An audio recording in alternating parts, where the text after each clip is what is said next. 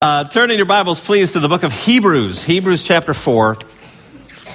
And Evan, we like funny stuff in here. We don't take ourselves too seriously, but we take the Bible very seriously. So we turn to the book of Hebrews. This is God's Word, starting in Hebrews 4, verse 14. And this is God's Word.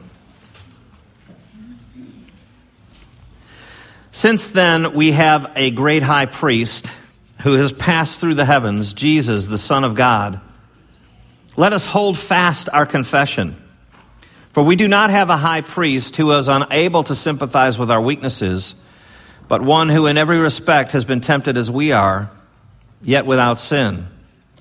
Let us then with confidence draw near to the throne of grace, that we may receive mercy and find grace to help in time of need. And let's pray one more time.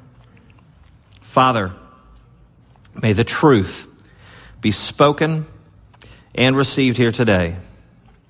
In Jesus' name, amen. Well, here's a little music lingo for you. In fact, we have a drummer in the room right now, and we got a sound man in the room right now, and we got some players in here. A couple drummers in the room. What about it? If I said, who's on the kit this weekend, any drummer, any musician would know exactly what I'm talking about. Any veteran. If I said, who's on the kit, they would go, oh, that's who's playing the drums. Or if I said, who's on the tubs? Tubs is another synonym for drums. Or if I said, hey, who's riding the throne? There's not a veteran who wouldn't know exactly what I'm talking about. Who's riding the throne? Because a drum throne is a drum throne. In fact, if you type in drum throne on Google, you will find a bunch of stools. It's literally the thing a drummer sits on is the drum throne. All right, so that's the preface to my story. Back in the day, in my old band years ago, our drummer used to mercilessly tease the horn section, and he used to call them the Tower of Sour. And the Tower of Power, of course, is an old jazz band with a prominent horn section, and he called him the Tower of Sour all the time, and was very critical of our trumpet player, which unjustly, our trumpet player was awesome. He was a screech guy, and he was great. But he would say, yeah, you guys are the Tower of Sour. Oh, you're just the Tower of Sour. And after about 6 months of merciless taunting, our trumpet player shoots back, well, so you reign on the throne of groan. And we were all like, Doug, yeah, man. He put an end to that. All right. The only parallel to our Bible passage is that term, throne of groan. It's an excellent wordplay, and all that. But the connection, I think, is this. Christians love the notion of a throne of grace. We love it. We love knowing that we can approach God, that we can come with freedom and confidence. We love a throne of grace. But our default mode is often a throne of groan, where we think of God pretty much sitting up there in heaven on his throne, ruling humanity, going, ugh, I'm so sick of their shenanigans and sin. I can barely look at them. I can barely tolerate them. Yes, all these Christian people I saved by the blood of my own son, they just continually show their lack of faithfulness, their lack of sincerity and devotion and compassion, and God's pretty much fed up. Now, I know that you can go hard the other way and go, oh, God doesn't really care if we sin. He doesn't care about this little thing or that little thing. That's an age-old heresy. But so is the idea of a throne of grace. Throne of groan. Now, grace is good. Groan is bad. A throne of groan. It's easy to become overwhelmed by the depth of our own degradation, isn't it? Especially as you're a maturing Christian. In fact, if you're a person who, let's say you get in an argument with somebody at work and you say, well, I was right and you were wrong on that particular point. And you go home and you tell your wife, well, I was right and he was wrong. If that's you, you're probably not very spiritually healthy. Because any maturing Christian goes, you know what? There's pollution in every motive and every action, everything I do. The more I'm a Christian, the older I am, the more I see, man, pride is dictating so much of what I'm doing. Everything's affected by it. But here's why this passage is so helpful. It steers us away from the throne of groan toward the throne of grace. And if you want to know what the big idea is here today, it is this. The priesthood of Jesus makes the saved soul ceaselessly secure. Now, forgive my love of consonants, but that's a good point. The priesthood of Jesus makes the saved soul ceaselessly secure.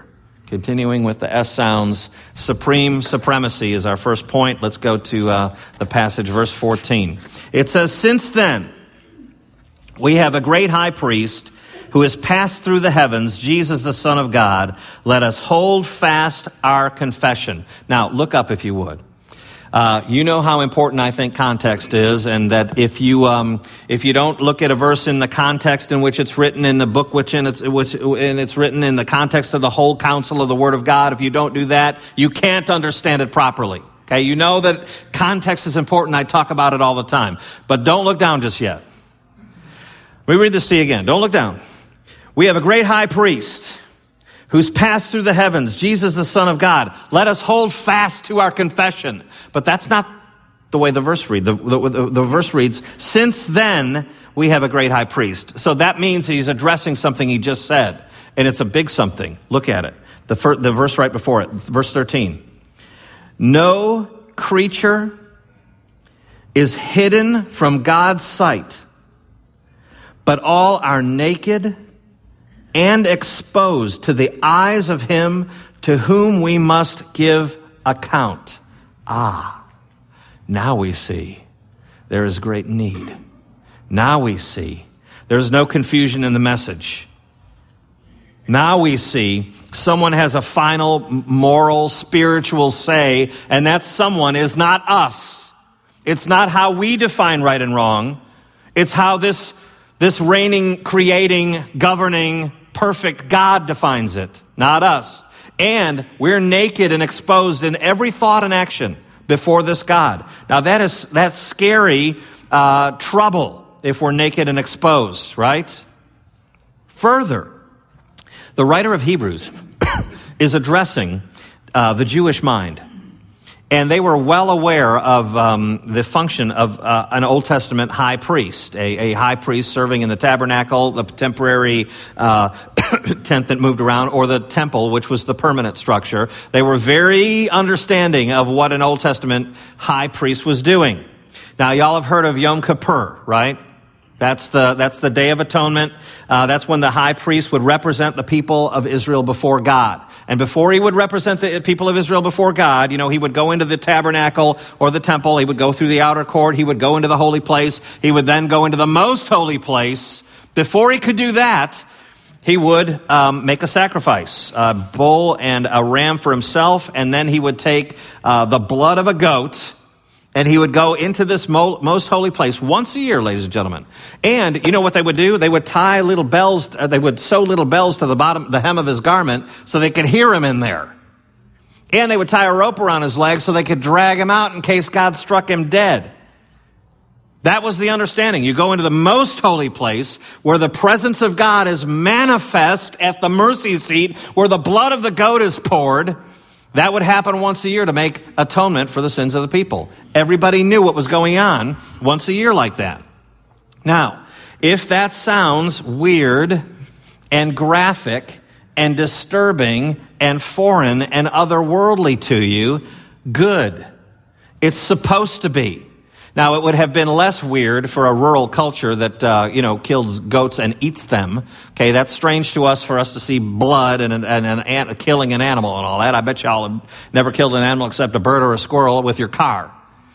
But it was a very prominent thing for them to know what was happening with the priest and the blood and all that. And so they knew that sinners must pay for the sin guilt with their lives. That's the message behind all that. All right. So that's why the writer of Hebrews is saying, "Hey, no creature is hidden from God's sight. We're all naked, exposed. We have to give an account to this God.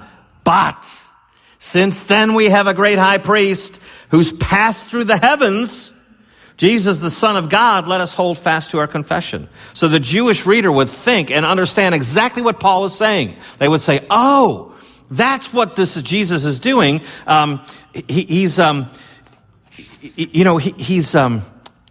the significance of the picture. You've got the great high priest who goes in the most holy place, but then you've got Jesus who's passed through the heavens, and he is in the presence of God, interceding for us. So they would have immediately thought of the high priest on the Day of Atonement going through the veil when they hear about Jesus passing into the heavens, going to be in the presence of God. Now notice the verbiage here. Notice what he says. He doesn't say Jesus is a high priest. He is. But he says he's a great high priest. Now, high priest, high, is already a grand term. Everyone would know what that is. There are priests, and then there's the high priest, one guy.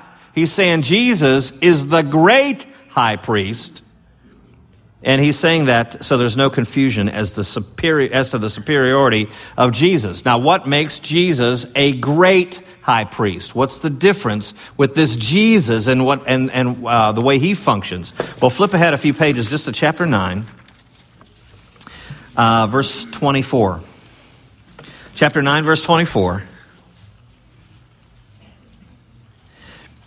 For Christ has entered not into holy places made with hands, which are copies of the true things, the tabernacle or the temple, but into heaven itself, now to appear in the presence of God on our behalf. Nor was it to offer himself repeatedly, as the high priest enters the holy places every year with blood not his own. For then he would have had to have suffered repeatedly since the foundation of the world, Jesus that would be. But as it is, he has appeared once for all at the end of the ages to put away sin by the sacrifice of himself. So that's an explanation as to why Jesus is the great high priest. Not only is he in the very presence of Yahweh, but he doesn't have to be crucified again and again and again and again. He has made the payment, the sin debt payment, once forever for all, saved. He's paid the penalty. It's done. That's why we say the full and accomplished work of Jesus Christ. That's why he said it is finished. Now look at chapter 8 of Hebrews, verse 1. Now the point in what we are saying is this. We have such a high priest, one who is seated at the right hand of the throne of the majesty in heaven, a minister in the holy places, in the true tent that the Lord set up, not man. So you see that Christ's work need not be repeated. It's full, final, and forever. Application number 1 for you on this point. Nothing needs to be added. Nothing needs to be added to salvation. Now, you probably sit there and you say, oh, well, I know that. Well, let's make the gospel perfectly clear. If in your heart you consider God and yourself, and you think, well, God is perfect, and I'm not perfect, nobody's perfect. If you think about that, and you think about what Jesus Christ did on the cross, and you hear me, you hear that I'm saying Jesus paid your sin debt. He took your punishment. He took the spanking. He was sent to the room, the bedroom. He is the one who went to jail. He's the one who took the punishment. He's the one who paid the sin debt. And you say, well, I hear you. And in your mind you think, but I just got to try to live as good a life as I can and hope I make it in. If that's you, if there's Jesus Christ plus anything, you do not understand the gospel, friend. It is Christ and Christ alone. That's the gospel that the Bible teaches.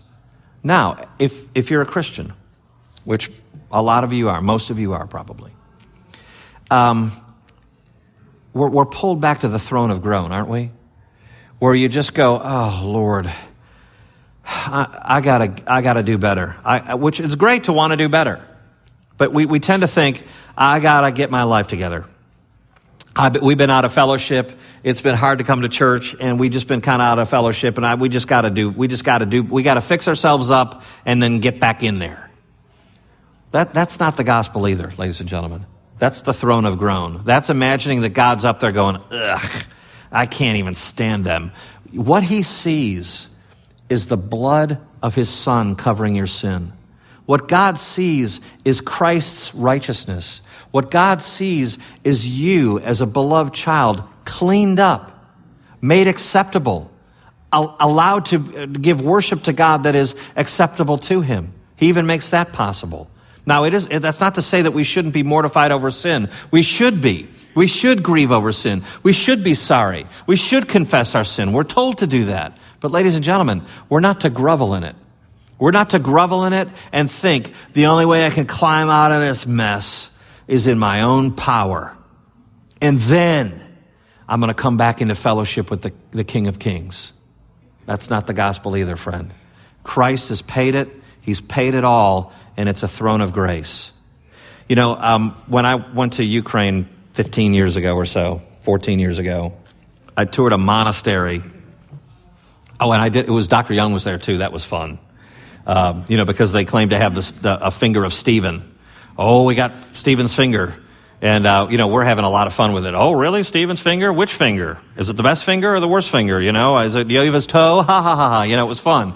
But they took us down to the basement. And, a monastery, an old, an 800-year monastery, they're funky places, man. They're musty. There are skulls and stuff in the basement and all that stuff. And the lady who was bringing us through was going, we got Stephen's finger, and here's some skulls. And she told us about this monk who was there 600 years ago or so. And to atone for his own sins, he went to the basement of the monastery, and he buried himself waist down, standing up, dug a hole, buried himself, filled the dirt in, so he's waist down in the cold, damp, dank, funky basement of this monastery, and he stayed there for a month. Now, you can imagine the cold earth seeping into your bones and how bad your toes would feel and how, unsanitary it would be after a month. I mean, he's in his filth. And the guide was going, you see how righteous he was. And you see how much he loved God. And we're going, that is anti-Christ. That is anti-Christian. That is anti-gospel. This idea that I have to flagellate to impress this God. No, ladies and gentlemen, Jesus paid it all. Don't add anything else to the gospel. Application number 2 on this verse. Notice it says, if you look back at it here, since then we have a great high priest. We have him. It's a reality. Thus it says, hold fast our confession. It says the same kind of a thing in chapter 3, verse 6. Christ is faithful over God's house as a son. Hold fast our confidence. You can do it. You know why? Because Christ is faithful. You know why you can hold fast your confession? Because we have a great high priest who's passed through the heavens and he's in the presence of God right now interceding. We have him now. So holding fast to our confession is to embrace and acknowledge and rest in the gospel and all its benefits. We'll talk a little bit more about those benefits toward the end. All right, our second and last point, successful sympathy. I chose those words pretty carefully. Sympathize is right in our text, so it's not hard to see that. It's kind of a coat hook for you to hang your thoughts on, these sermon points, right? So you look at verse 15. We do not have a high priest who was unable to sympathize with our weaknesses. So you see the sympathy word there. But successful sympathy, I've added that idea because I think it's an accomplished sympathy. We can sympathize with something and not be able to do anything about it.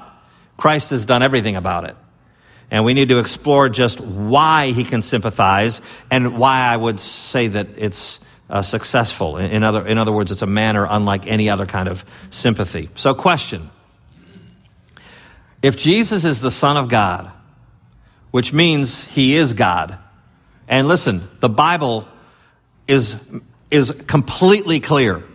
It makes claims of Jesus' divinity over and over and over again. And Jesus himself makes claims of divinity over and over and over again. In fact, right before he's crucified, they're saying, hey, are you really the Son of God? And he goes, it is as you say. And they're going, aha! We know what you're saying. You're saying that you are divinity. That you're saying that you're the same essence and stuff as Yahweh. You're saying that you're divine. So my question is, if Jesus is the Son of God, if he really is of the same stuff as God, the Trinity, if that's really true,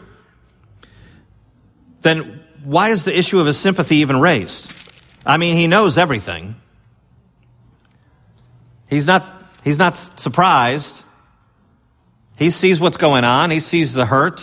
He can sympathize. Why does it have to say that? And why does it talk about his humanity here too? I mean, he's come to earth, he's the Son of God, but he's human, and because of that, he's able, it says, to sympathize with us in our weaknesses. Now, why? It says in verse 15, he was in every respect tempted as we are, yet without sin. How does his being tempted, ladies and gentlemen, make him able to sympathize with us? Is that a good question? How does the God who knows everything, he takes on a human nature, he's tempted in everything as we are, and he's able to sympathize with us in a profound way? Why? Well, let's go to C.S. Lewis for an excellent thought. This is kind of a long quote, but you'll love it. This is C.S. Lewis, only those who try to resist temptation know how strong it is. You find out the strength of the German army by fighting against it, not by giving in. You find out the strength of the wind by trying to walk against it, not by lying down. We never find out the strength of the evil impulse inside us until we try to fight it. That makes sense thus far? Christ, because he was the only man who never yielded to temptation, is also the only man who knows to the full what temptation means. Jesus is the only complete realist. That's why he's able to sympathize. Not only was he tempted like you and me, but he didn't give in to temptation like you and me. He resisted and resisted and resisted like we resist the wind and try to stand in it. He did stand. He did not fail. He did live a perfect life. That's why he can sympathize. He knows the intensity of temptation like you have never known, or I. Is that not an amazing point? Jesus understands because he's resisted temptation fully. There's also by the way, I've used this illustration a few years ago, but you ever heard of sympathy strings, to use another music illustration? Sympathy strings, the violin as we know it, instruments that we know it, they're just today's instruments. You back up 400, 500 years ago, 1,000 years ago, 1,200 years ago, they're different. Violins look different. Bassoons look different. Trombones look different. But sympathy strings existed on many stringed instruments, so that you have the 4 strings on top, and then you've got strings that are underneath that are just, you can't even touch them and play them. They're just hanging there. And what happens is you play one note and it triggers the open strings, it picks up the frequency and goes, and the sympathy strings just start ringing. And let me tell you, I have guitars hanging on the wall of my office. I have guitars at the office at our house. There's a guitar in the living room. And every once in a while, some tone will happen. I'll whistle something, I'll say something, and I can hear guitars on the wall going, the strings just start playing by themselves. They find the frequency, it resonates, and the strings just start to play. Sympathy strings. What I'm saying to you is Jesus can sympathize. He's resisted temptation. He knows what you're going through. And not only that, he knows what you're going through to the fullest. He understands it better than you do because he's resisted. And like a sympathy string, he resonates. Now, there's also a double negative here that's pretty darn cool. If you look at verse 15, it says, we do not have a high priest who is unable. Isn't that interesting? We do not have a high priest who is unable. He could have just said, we do have one who is able. But to give it an extra oomph, he goes, hey, we do not have a high priest who is unable. The writer is trying to double tap our souls. He's trying to put to death fears of judgment and at the same time comfort us concerning the strenuous things of the soul. Jesus' sympathy was and is successful because he himself was successful. He is successful. His sacrifice was accepted by God because it was an acceptable sacrifice. Now, verse 16, and we'll bring it on home.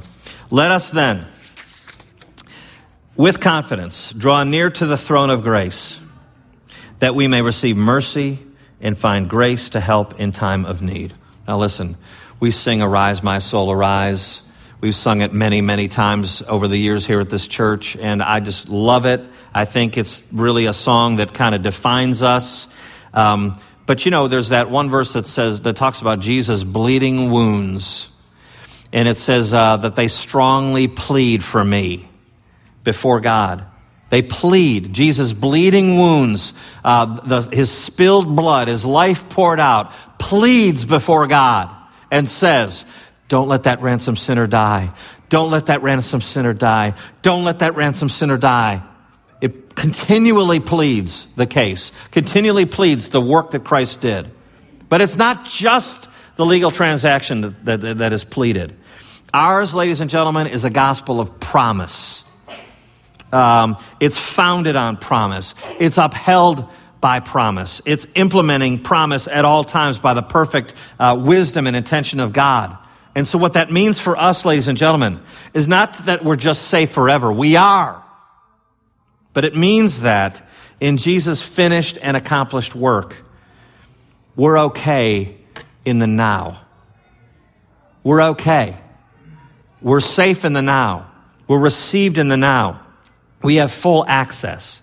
We have a backstage pass.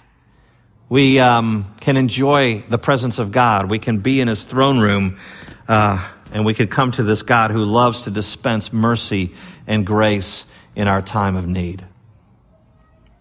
It's a good word. Let's pray. Holy Father, we come before a God who is holy, holy, holy, and absolutely burning in pure justice.